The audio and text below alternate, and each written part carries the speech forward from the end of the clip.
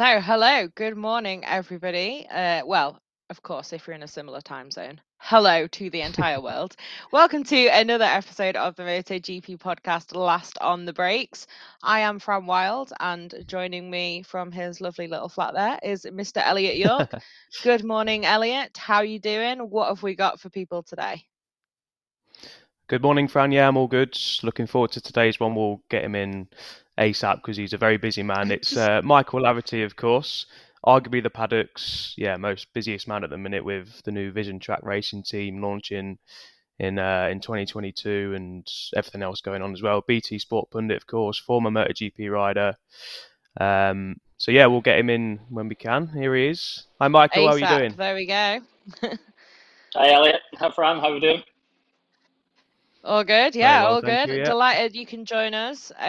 We've done a geographical switch, and I'm now in the UK, and you're back in Catalonia for Junior GP this weekend, aren't you, Michael? How are you feeling after the Catalan Grand Prix and ready for this weekend? We'll start with the easiest question possible. How's it going at this midpoint of 2022? Yeah, good. The boys in GP have been going really well. Scott was the first time with the lead group in Catalonia. Unfortunately, not able to get as far forward as I think his potential is, but he was right there and setting good lap times and scoring more points, which was our target in year one. Unfortunately, Josh didn't have a great race day there, but had a really strong Saturday practice and setting some good times. So it was a positive weekend in Catalonia.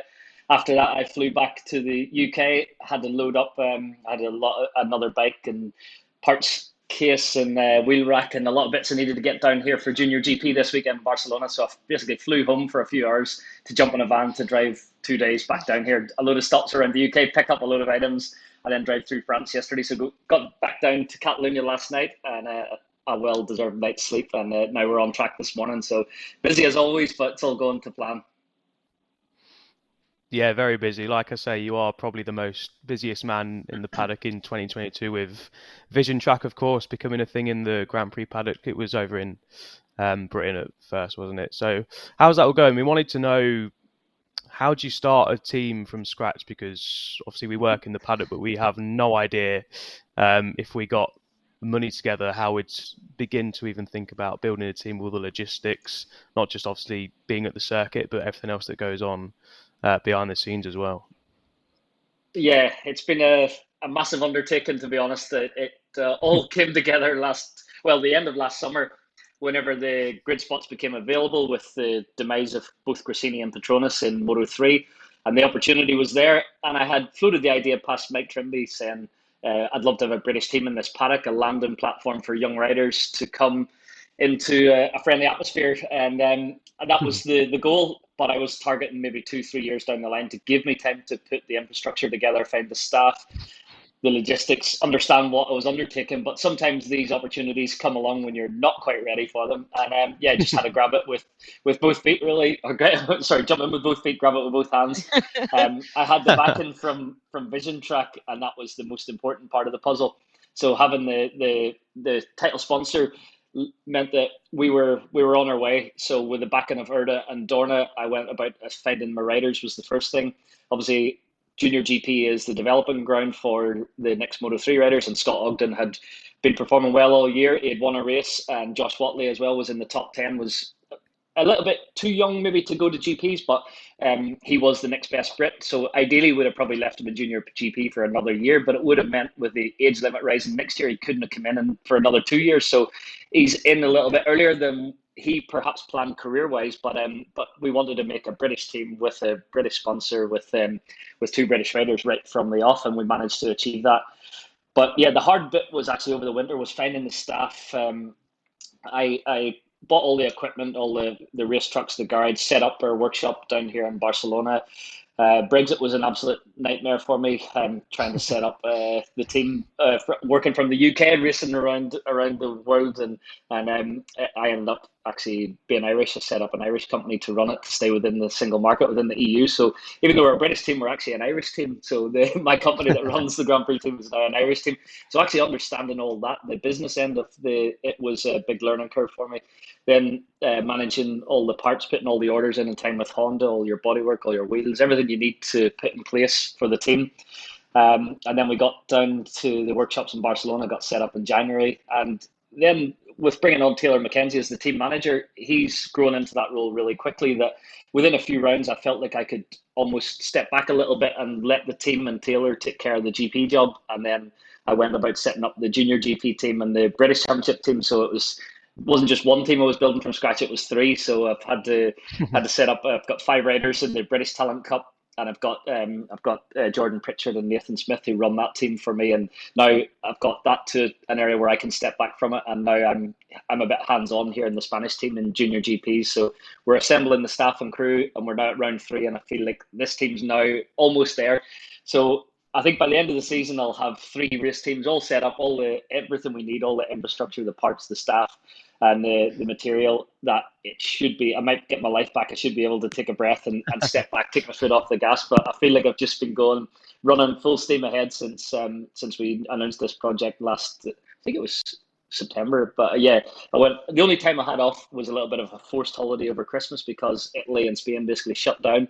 I couldn't contact anyone I wanted to, but do anything. So I was hamstrung a little bit for a few weeks. But apart from that, I've been working 7 days a week and long hours into the night a lot of the time. And then first thing in the morning, I'm cracking on again. So actually, to be fair, I shouldn't say that I haven't had a day off because whenever I work with BT Sport, I feel like I don't have to think about the race team for a little bit. So that feels like a mental holiday. It's a break. I think about everyone else in the paddock and don't worry about the bills that are coming in and who needs to be paid and whatnot. So it's a different dynamic and one I really enjoy. It's a nice mix. Yeah, you have got kind of 2 separate lives now, haven't you, in the best way possible, where you're like team boss, manager, everything else. And then with BT, obviously on TV, looking unflappable and like you've absolutely not done the previous 6 days of work in a row from sunrise to sunset. But yeah, it seems like a lot of stuff, but it's an incredible project that you've built because you have essentially built that ladder now from the British Talent Cup to the Moto3 World Championship, because you have the riders in the BTC, where obviously there are opportunities as well on the road to MotoGP. Like we've got Eddie O'Shea that moved up to the junior talent team, but there's now a much wider path for the Brits coming from there to Moto3.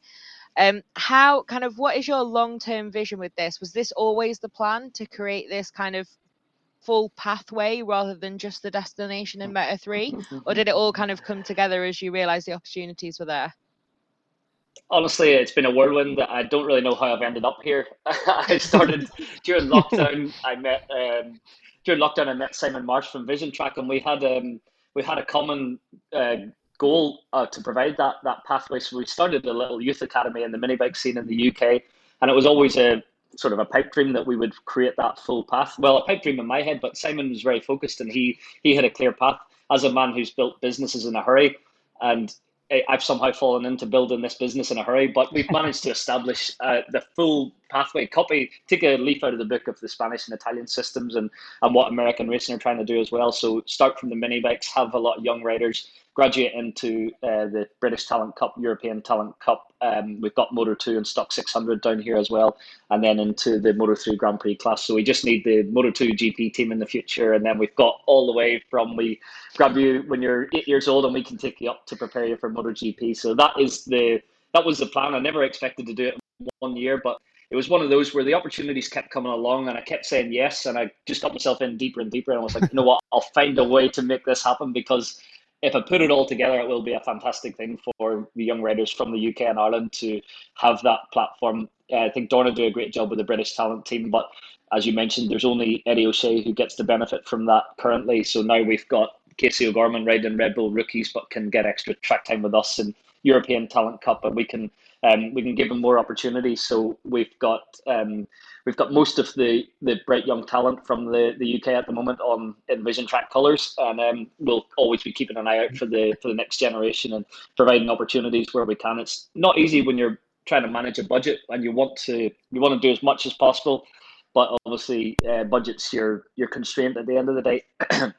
And when you're year one setup costs, whenever you're buying everything from scratch, you have to buy it all once, and that normally you factor that in over maybe a 3-year period. But everything you buy, whether it's trucks or toolboxes or garage equipment, year one you've got to do that from scratch for each team. So yeah, it's been an expensive season, and just my last week, I'm a bookkeeper as well, my own accountant for my sins. So I had my VAT return to do this week, and I've been doing that for days, and it was so stressful. Alongside trying to, I'm travel coordinator as well, book flights for Japan and Australia at the end of the year, and make sure that all the mechanics and staff had everything they needed. So I probably took on a little bit too much, but in some ways, good to do it right from the grassroots essentially. So I've been involved with every decision, every purchase that's been made, every flight that's been booked. Whereas next year, if I get a coordinator on board who I can delegate to, I know what's involved and I know what it should cost. So if they're making mistakes, I'll be able to slap them in the knuckles. Yeah, it's obviously tough now, isn't it? But I think once you get everything in place and at the end of the season you can put your feet up and know you've done the best job you could have done. And as obviously two British fans, let's say, we're very thankful that there's now a pathway for Brits into motorcycle racing, because obviously we work for MotoGP and we are not biased, but we do like to see our own country flying the flag. So talking of our own country, how have Scott and Josh getting on? We mentioned them a little bit earlier, but Scott's been sensational, really, I think. Excuse me. Obviously, Josh has got a little bit less experience. You mentioned there that it probably wasn't the right time for him to come in, but it's a good opportunity for him anyway, and give him time and he'll come good. So yeah, how are those guys getting on in Moto3? Yeah, good. To be fair, we had modest targets at the start of the year of what we could achieve. So consistent points from Scott is completely on target. I there too long. Josh, as you mentioned, it's been a bit of a tougher path, and I think he set his goals a little bit too high initially, maybe. And now it's starting to level out. He's finding the pace and understanding the process of what it takes to be fast over a race weekend and to adapt to the Honda. He was on a KTM last year, but both boys are improving every weekend. The team are gelling. They now function as a very experienced team, despite being a rookie squad that have all been placed together in the winter time. So yeah, I'm really proud of what we've achieved and put together in GPs and how it's working so far. So we've got some good experienced staff in there. Both riders are rookies to the MotoGP class, but come through the junior GP, so they're at a high level, but they're still learning, still developing. And Taylor McKenzie in there as a new team manager has grown into that role so fast. He's doing a brilliant job as well. So this racer who's been through the Red Bull rookies and the GP life and knows what it's, knows the stresses and pressures the young lads are under. So he's been like a big brother figure, putting the arm around them when they need it, but also pulling them into line whenever they need to be a bit more disciplined. So he's been he's been really good. Bit more disciplined. I can't imagine what you might mean with interview timings. No, from like the outside though, given everything you've said about how quickly everything came together and the fact that you have set up almost everything at once, it is incredible that from the outside you can't tell at all. It looks like this is part of an extremely, you know what I mean? Like it looks like the plan has been there for years and that it's slowly come together, and it's just been kind of, from the outside it looks fairly effortless, super professional, and in all of the categories that you're racing in, because you've been running at the front in Junior GP and the British Talent Cup, had that incredible historic win for two riders at once pretty recently. That was amazing. And then in Moto3 as well, obviously, yeah, Josh learning the ropes, but Scott already has been really fighting up there. He's had a couple of top 10s, hasn't he? He's certainly been in the top 10 a fair bit of time on track. You must be really proud of that looking at it now. But how do you kind of balance the fact that you still have that foot on the gas, but it's like so much is done already, and just trying to get to the point where you are hands off? Yeah, well, thank you for the kind words. It is the sometimes I get a little bit frustrated that I'm always full steam ahead and I don't actually get time to appreciate what we've achieved this far or thus far in this season. I'm always looking what we can do better, how we can improve, what we need to address to move forward. Actually, to be honest, the removal of Finland for this season has been has come at the right time for me. So it gives me a window now that I get a proper summer break. So I've always been saying if I get to July, and then it just gives me that window, because that was one thing that did, it was a lot of items. A lot of teams are struggling as well, getting material whenever you think 1 or 2 months is enough of a lead time. But even manufacturing team clothing and things, I'm still waiting on deliveries coming that I've ordered months ago. So I think just catching up on the backlog. Once all that's fixed, then I can focus on actually promoting the team and promoting how good a job they have done across the board, and then putting their plans and proposals together for next year, trying to bring more partners on board, promote what we're doing and get sponsors interested, and look towards the future, what more we can do. So it is one of those, I'm always pushing ahead, full steam. But I would like to be able to take a week off at some point in that summer break as well. It'd be nice just to get a little breather. But I do feel that it's all come together nicely. That I've got some great people. I've got to say that I've been lucky in a few things, staff wise, that have been so good, and just the whole team. So yeah, I think we've achieved a lot in a short space of support job and a standing pit lane, and watch the boys go to work. And you see whenever a bike's been crashed and they get them back on track in record time, they're quite streamlined, very efficient. They work well. So it's very proud whenever you see the squad you've assembled and how it works. Before we let you go, Michael, we'll just touch on obviously BT Sport and the 2022 season. It's like your downtime sort of thing, not thinking about Vision Track instead talking about what's going on track. How do you see the 20 season going? Obviously, we've just seen Fabio dominate the Catalan GP. He's leading the championship by 22 points now, I think. So yeah, how do you see the season going so far? We're approaching obviously the midway stage.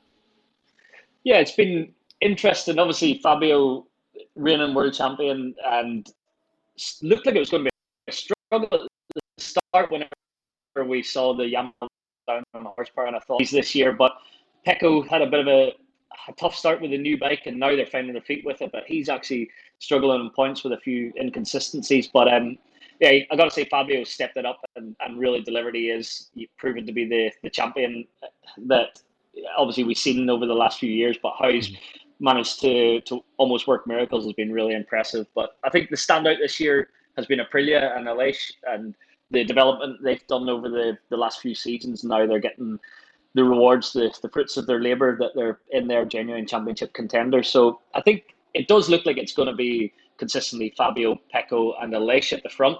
But you've got a number of riders there interested in plot lines going on with like the Ducati factory seat alongside Pecco, and Martin and Bastianini both up at the front, and obviously Bastianini taking those wins this season. So it's been a bit of a turn up for the books. I've been enjoying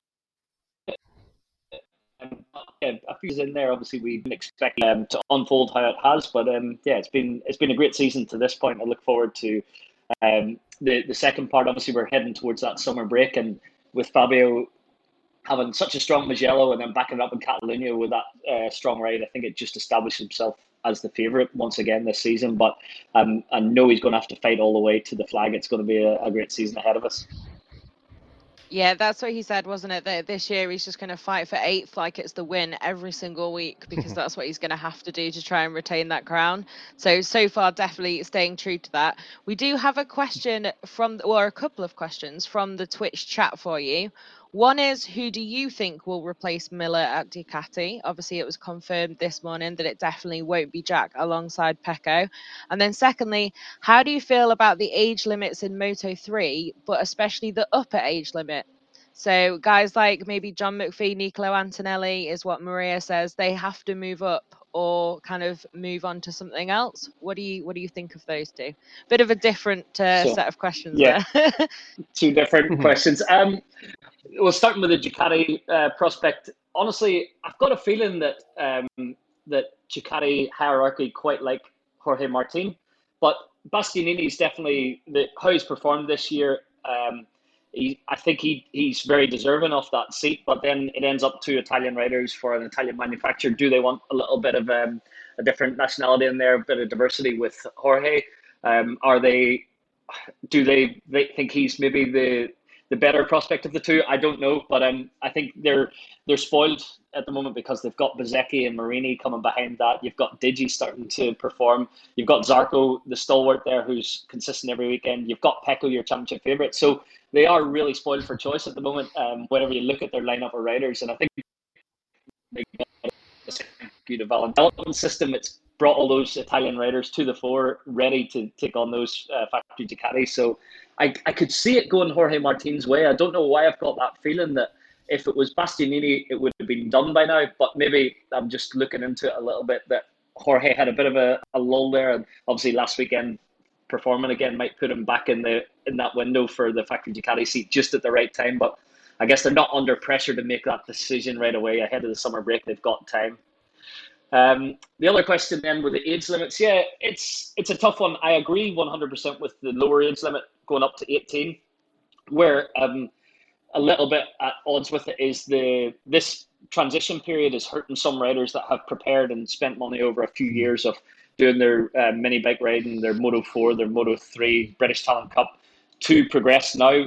One of my riders, Casey O'Gorman's, had a couple of years in European Talent Cup and ideally would step up to junior worlds next year in the Moto 3 class, but he only turns 15 this year and that goes up to 16. So he's going to have to spend a little bit longer in the European Talent Cup ranks, but is actually ready because he's prepared to the old age rules. So I do think there's probably more than just Casey, but yeah, there's going to be a few riders that are caught out by the lower limit going up. As for the higher limit, I don't like it, to be honest, and not just because of John McPhee. I personally manage John as well. He's one of my riders, so I need to find him a seat in Moto 2 next year. But he's going to be affected by the upper age limit, and as is Nicolo Antonelli, as was Efrain Vazquez before.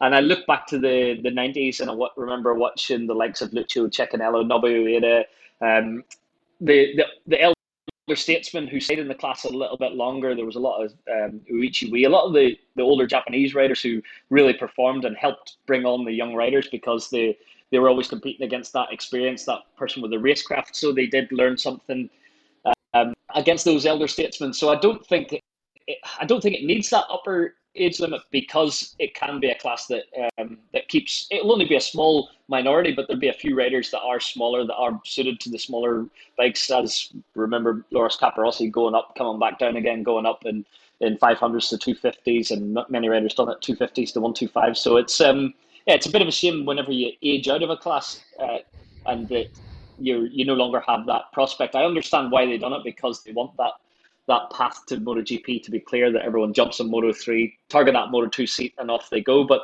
whenever you've brought the lower age limit up, you should probably raise the upper age limit too, because you've made that window a little bit narrower. But yeah, obviously,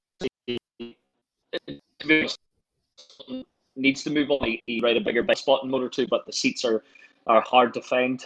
We need to put a Vision Track Moto 2 team together and put John on it. That would be the perfect fit. So we just need to find a couple of grid spots and a few more euros coming our way to fund that. But yeah, that would be the ideal scenario for us if we have that stepping stone. And then the likes of, nothing against Superbike, because I'm a Superbike rider myself, but we've got a lot of talent like Brad Ray and Taron McKenzie and Kyle Ride and those riders who ended up in BSB or are now probably setting up a future in World Superbike, but they could have. Rory Skinner's another one who's on a Superbike now, but could do with being in a Moto 2 if we want to set up our next MotoGP riders. So you look at Cal Crutchlow, Jake Dixon, Sam Lowe's, all Superbike trained and spent their younger years in Superbike, and it's a great class. But you look at all the top MotoGP riders now, they are Moto 3 graduates. So we need that platform. We need that British team, that possibility for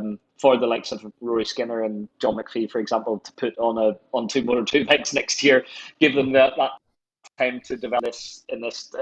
But that's a tough class. You know, it's such a lion's den. You look at Sam Lowe's and Jake Dixon are doing a great job, but they've had moments when they've had tough times because of the depth of field in there. So I'm rambling a little bit now, but that's my thinking is we need that next step on the ladder, and we've got great riders in Jake and Sam in there at the moment, but we need to prepare the next riders on that path.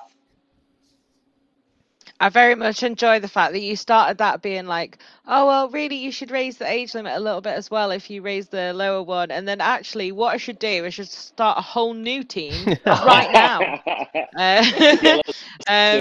So much for the holiday, yeah? But yeah, that sounds like exciting for the future for sure. And to hear as well that you still got so much ambition of what you want to do with it and take it into even another category, not just to the MotoGP paddock on the bottom rung within that paddock, but also up towards the Premier class as well. But we will let you go now because we've stolen you for half an hour. But thank you very much for your time. It's been great hearing about the project and everything you want to do with it in the future and everything you've already done this year. I knew Taylor was quite kind of taking everything like, whew, this is a lot in the best way when I spoke to him in Portimao, but it seems like you've really worked miracles behind the scenes, excuse me, to make everything happen. So congrats on it all, as well as thank you for talking to us, and we'll see you next time out in Germany. Perfect. Thank you very much, Fran. Thanks. Cheers, Michael. It's Appreciate a it. pleasure. I look forward to. Thanks very much. Oh, he's gone. I think we lost a little bit of the Very connection sudden. there at the end as well. Bye. But no, that was a great little chat hearing. I love conversations like that when, especially at the moment, we've had a back to back, then we had a test. Well, you've not had a back to back.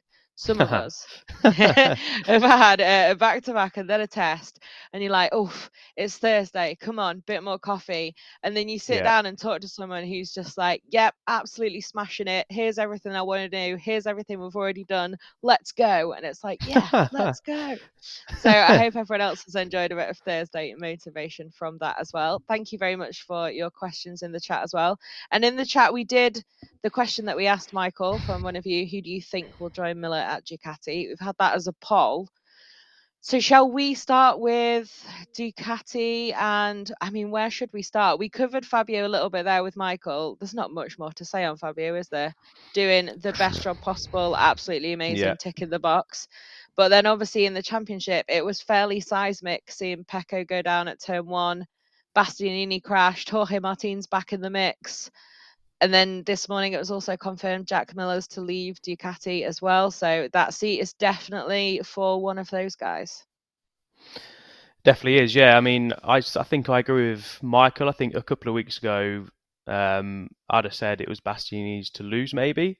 But I'm now starting to edge towards, I think it might be Jorge Martin again. So, I mean, they both deserve it, don't they? Bastianini's obviously had an incredible season. Martin's been a bit up and down, but he said after the race on Sunday, obviously got on the podium, that he's got his old bike back. He's got the front feeling back, which he needs to perform like we've seen him do, especially in his rookie year last year. So yeah, it's interesting what Michael says. I think it might be Jorge Martin, but obviously we don't know, do we? But yeah, Miller out is quite surprising, if I'm honest, at this stage. I think a couple of months ago I'd have said Miller's probably going to keep his factory rides, just for the harmony, in my opinion, because obviously Pecco enjoyed him as a teammate. They have Pecco there as their sort of title contender. But yeah, good move for KTM, good move for Miller, I think, if they can just find a couple of attempts on the bike. Brad Binder and Jack Miller's a very, very strong team. And that, of course, the knock-on effect of that is Miguel Oliveira's now looking for a job. So, interesting times at Ducati. Interesting, isn't it? Yeah, with Oliveira, obviously, he said he didn't want the Tech 3 spot. So, straight from the horse's mouth, that is, no rumour. He said he didn't want it. So, it does look like he'll probably be leaving the Austrian ranks. But yeah, I mean, what a lineup in Binder and Jack Miller, just as like two characters. And just the amount of barbecue that they're going to have to get through now at KTM is just astronomical. But yeah, it's interesting then. At the moment, the poll was at 63% for Bastianini, 25 for Martin. And we did have Zarco in there as well as an option to buff out the the poll options. But yeah, it's interesting, isn't it? I was thinking it was going to be Jorge Martin. Then with Bastianini, when he won the second race, I was like, this is really quite a problem for the people making these decisions. Then when he won the third race, even more so. But then when he said, Pecco's scared to have me as a teammate, or words to that effect, exactly because what you said about harmony, I was like, this is interesting. But then he beat Pecco at Le Mans, so it's a whole conundrum with so many different facets to it, isn't it? But it'll certainly be very interesting. I mean, they're both incredible riders, and it'd be Yeah. great to see it. And even if Jorge Martin's not said that, I'm sure he would get on that bike intending to beat his teammate, even if it is Pecco Bagnaia who is that teammate. So yeah, I don't know. It's an interesting one, that one, isn't it? And then, like Michael said, Alicia Aprilia, just incredible. Do we want to say anything about the Yeah. late heartbreak? It I mean, still we hurts should, me. but yeah, I mean, like you said before, I wasn't on the back-to-back. I was having a couple of weekends off, so I didn't watch it live. And obviously, with all the chats blowing up, and obviously on Twitter, I saw what happened, and even watching it back, you knew what was coming, but even so, it's just like, oh man, like the way Bertie and Lewis on comms reacted as well. It's like they were just shell shocked. I think everyone was, weren't they? I think, Yeah, I yeah, mean, and Aleix poor too. Aleix. Yeah. Oh Yeah, man. I think as well, it's like if that happens to Quartararo, possibly because he is more used to running at the front, although he's a younger rider, it's less likely by definition to happen to him. But it feels like, because Aleix is this amazing narrative of like working so hard with Aprilia over so many years, really making his way up there. And just when they're on that incredible run of podiums, you get this Yeah. little sprinkle of heartbreak from just a perfectly innocent mistake, it's, just a painful. I mean, easily done. I don't know. I've never tucked in the Yeah. bubble down the straight at the Circuit de Catalunya trying to look for a pit board. But yeah, certainly. I think we can all feel for him. I hope he's able to laugh about it soon enough and not take too much pain, because he was still in the top Yeah. 5. And I think, for me anyway, my human response to anything like that, when it's just incredible pain or cringe or anything similar, you got to laugh about it as soon as humanly possible, so that you can really process it and move on and take away that power to still make you go, oh, when you remember it. So yeah, we've got the final result of the poll then. Bastianini 70%, Martin 20. That's interesting, people. Thought it'd be a Let bit us know closer if than that, you yeah. disagree with that. If you're listening on audio later, let us know with the hashtag MotoGP podcast. Let's see.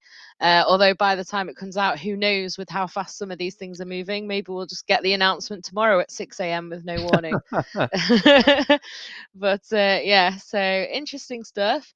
And then, what were the other key talking points from Catalonia? There's always plenty to look at. But it's, Well, that we had the Martin crash, didn't we? Aleix. We did. We did.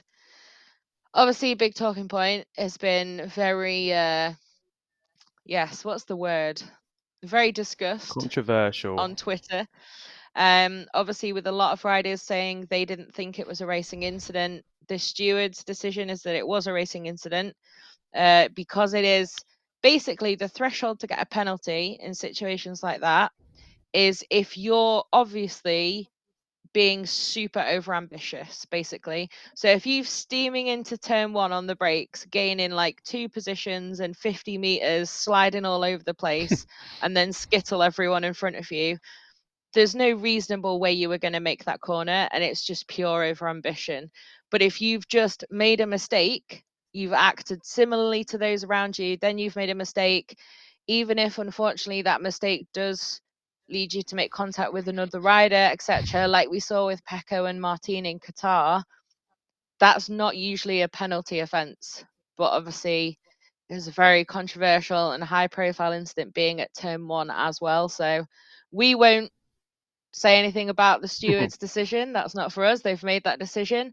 But that is usually the threshold for a penalty, which they don't believe was met, because Taka unfortunately lost the front, as unfortunately thousands of riders have done before and thousands will again. So I think it'd be interesting to see how that conversation progresses once we've got a little bit more calm and a bit of a breath of just a deep breath for everyone, and then come back at Yeah. Germany, Assen, and see if they discuss it in the safety commission, and then if they tell us what they've discussed in the safety commission. So it'd be an interesting one, I think. Yeah, I think one thing to say as well is, thankfully, Taka's relatively okay. I know he's spent a couple of nights in hospital, but that was a scary whack on the head he got from Pecco's rear tyre, wasn't it? And yeah, we wish Rins well, of course, with his fractured left wrist. Yeah, we won't comment on the steward's decision. They've made their decision, probably the right one. Yeah, that's just we won't for comment everyone on else it, to. but Yeah, that's for everyone else to discuss. But yeah, it can happen, can't it? Everyone's took the front. It's just a shame that it happened when it did, and it wasn't like Alvaro Bautista on Jorge Lorenzo at Assen a few years ago, was it? Where he just completely lost the front, outbraked himself, and took out Jorge Lorenzo. So yeah, I think the main thing is everyone's relatively okay. Disappointing for Pecco, of course. He's now 66 points, I think, behind Fabio going into Germany and Assen. Of course, Assen is. I can't see anyone beating Fabio Assen, if I'm honest. If he can run Pecco close at Mugello, dominate at Catalunya. Yeah, he won at Assen last year, of course. So Germany will be interesting. First one without Mark. Of course, he came back last year and still obviously unfit, or obviously past fit, but you know what I mean with his arm. not at full fitness. Still won. Yeah. Not at full fitness. That's the phrase I'm looking for. So Germany will be interesting. We're going to have a new winner in MotoGP, so that'll be good to watch. But yeah, Assen should be a worry for everyone. With depending what happens at Germany, if Fabio gets a podium and then wins at Assen, it's going to be tough from it's there a for lot the other to guys, come back so. from, isn't it? I think what's interesting there as well is last year when Pecco hadn't really seemed like he was going to go on the run that he did. And obviously his latter half of the season was incredible. Be interesting psychologically after he's had a tougher start to the season. Seems to have really put that behind him now. Like Mugello is an incredible ride.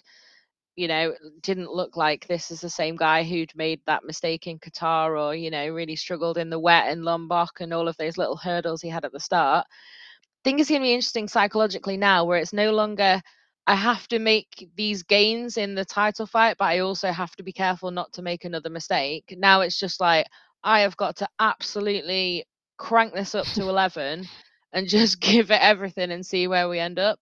So it could potentially be quite exciting for those of us watching as well, but we'll have to wait and see. But yeah, I think have we covered everything? I think we have, haven't we?